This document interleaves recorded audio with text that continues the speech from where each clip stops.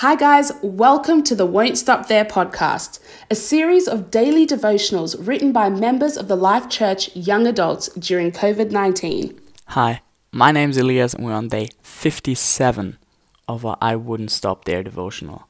The scripture for today is Ephesians 1 verse 18. I pray that the eyes of your heart may be enlightened, in order that you may know the hope to which he has called you, the riches of his glorious inheritance in his holy people. And I don't think there's much to add here. It's incredibly encouraging to know that God has called us to hope and the riches of his glorious inheritance.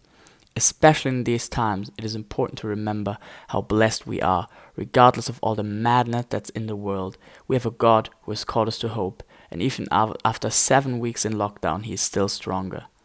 So today let's pray. God, I thank you that you will open my eyes to see the hope you have for me. I thank you that even in these crazy times, your grace and glory are still bigger. Amen. You've been listening to the Won't Stop There podcast.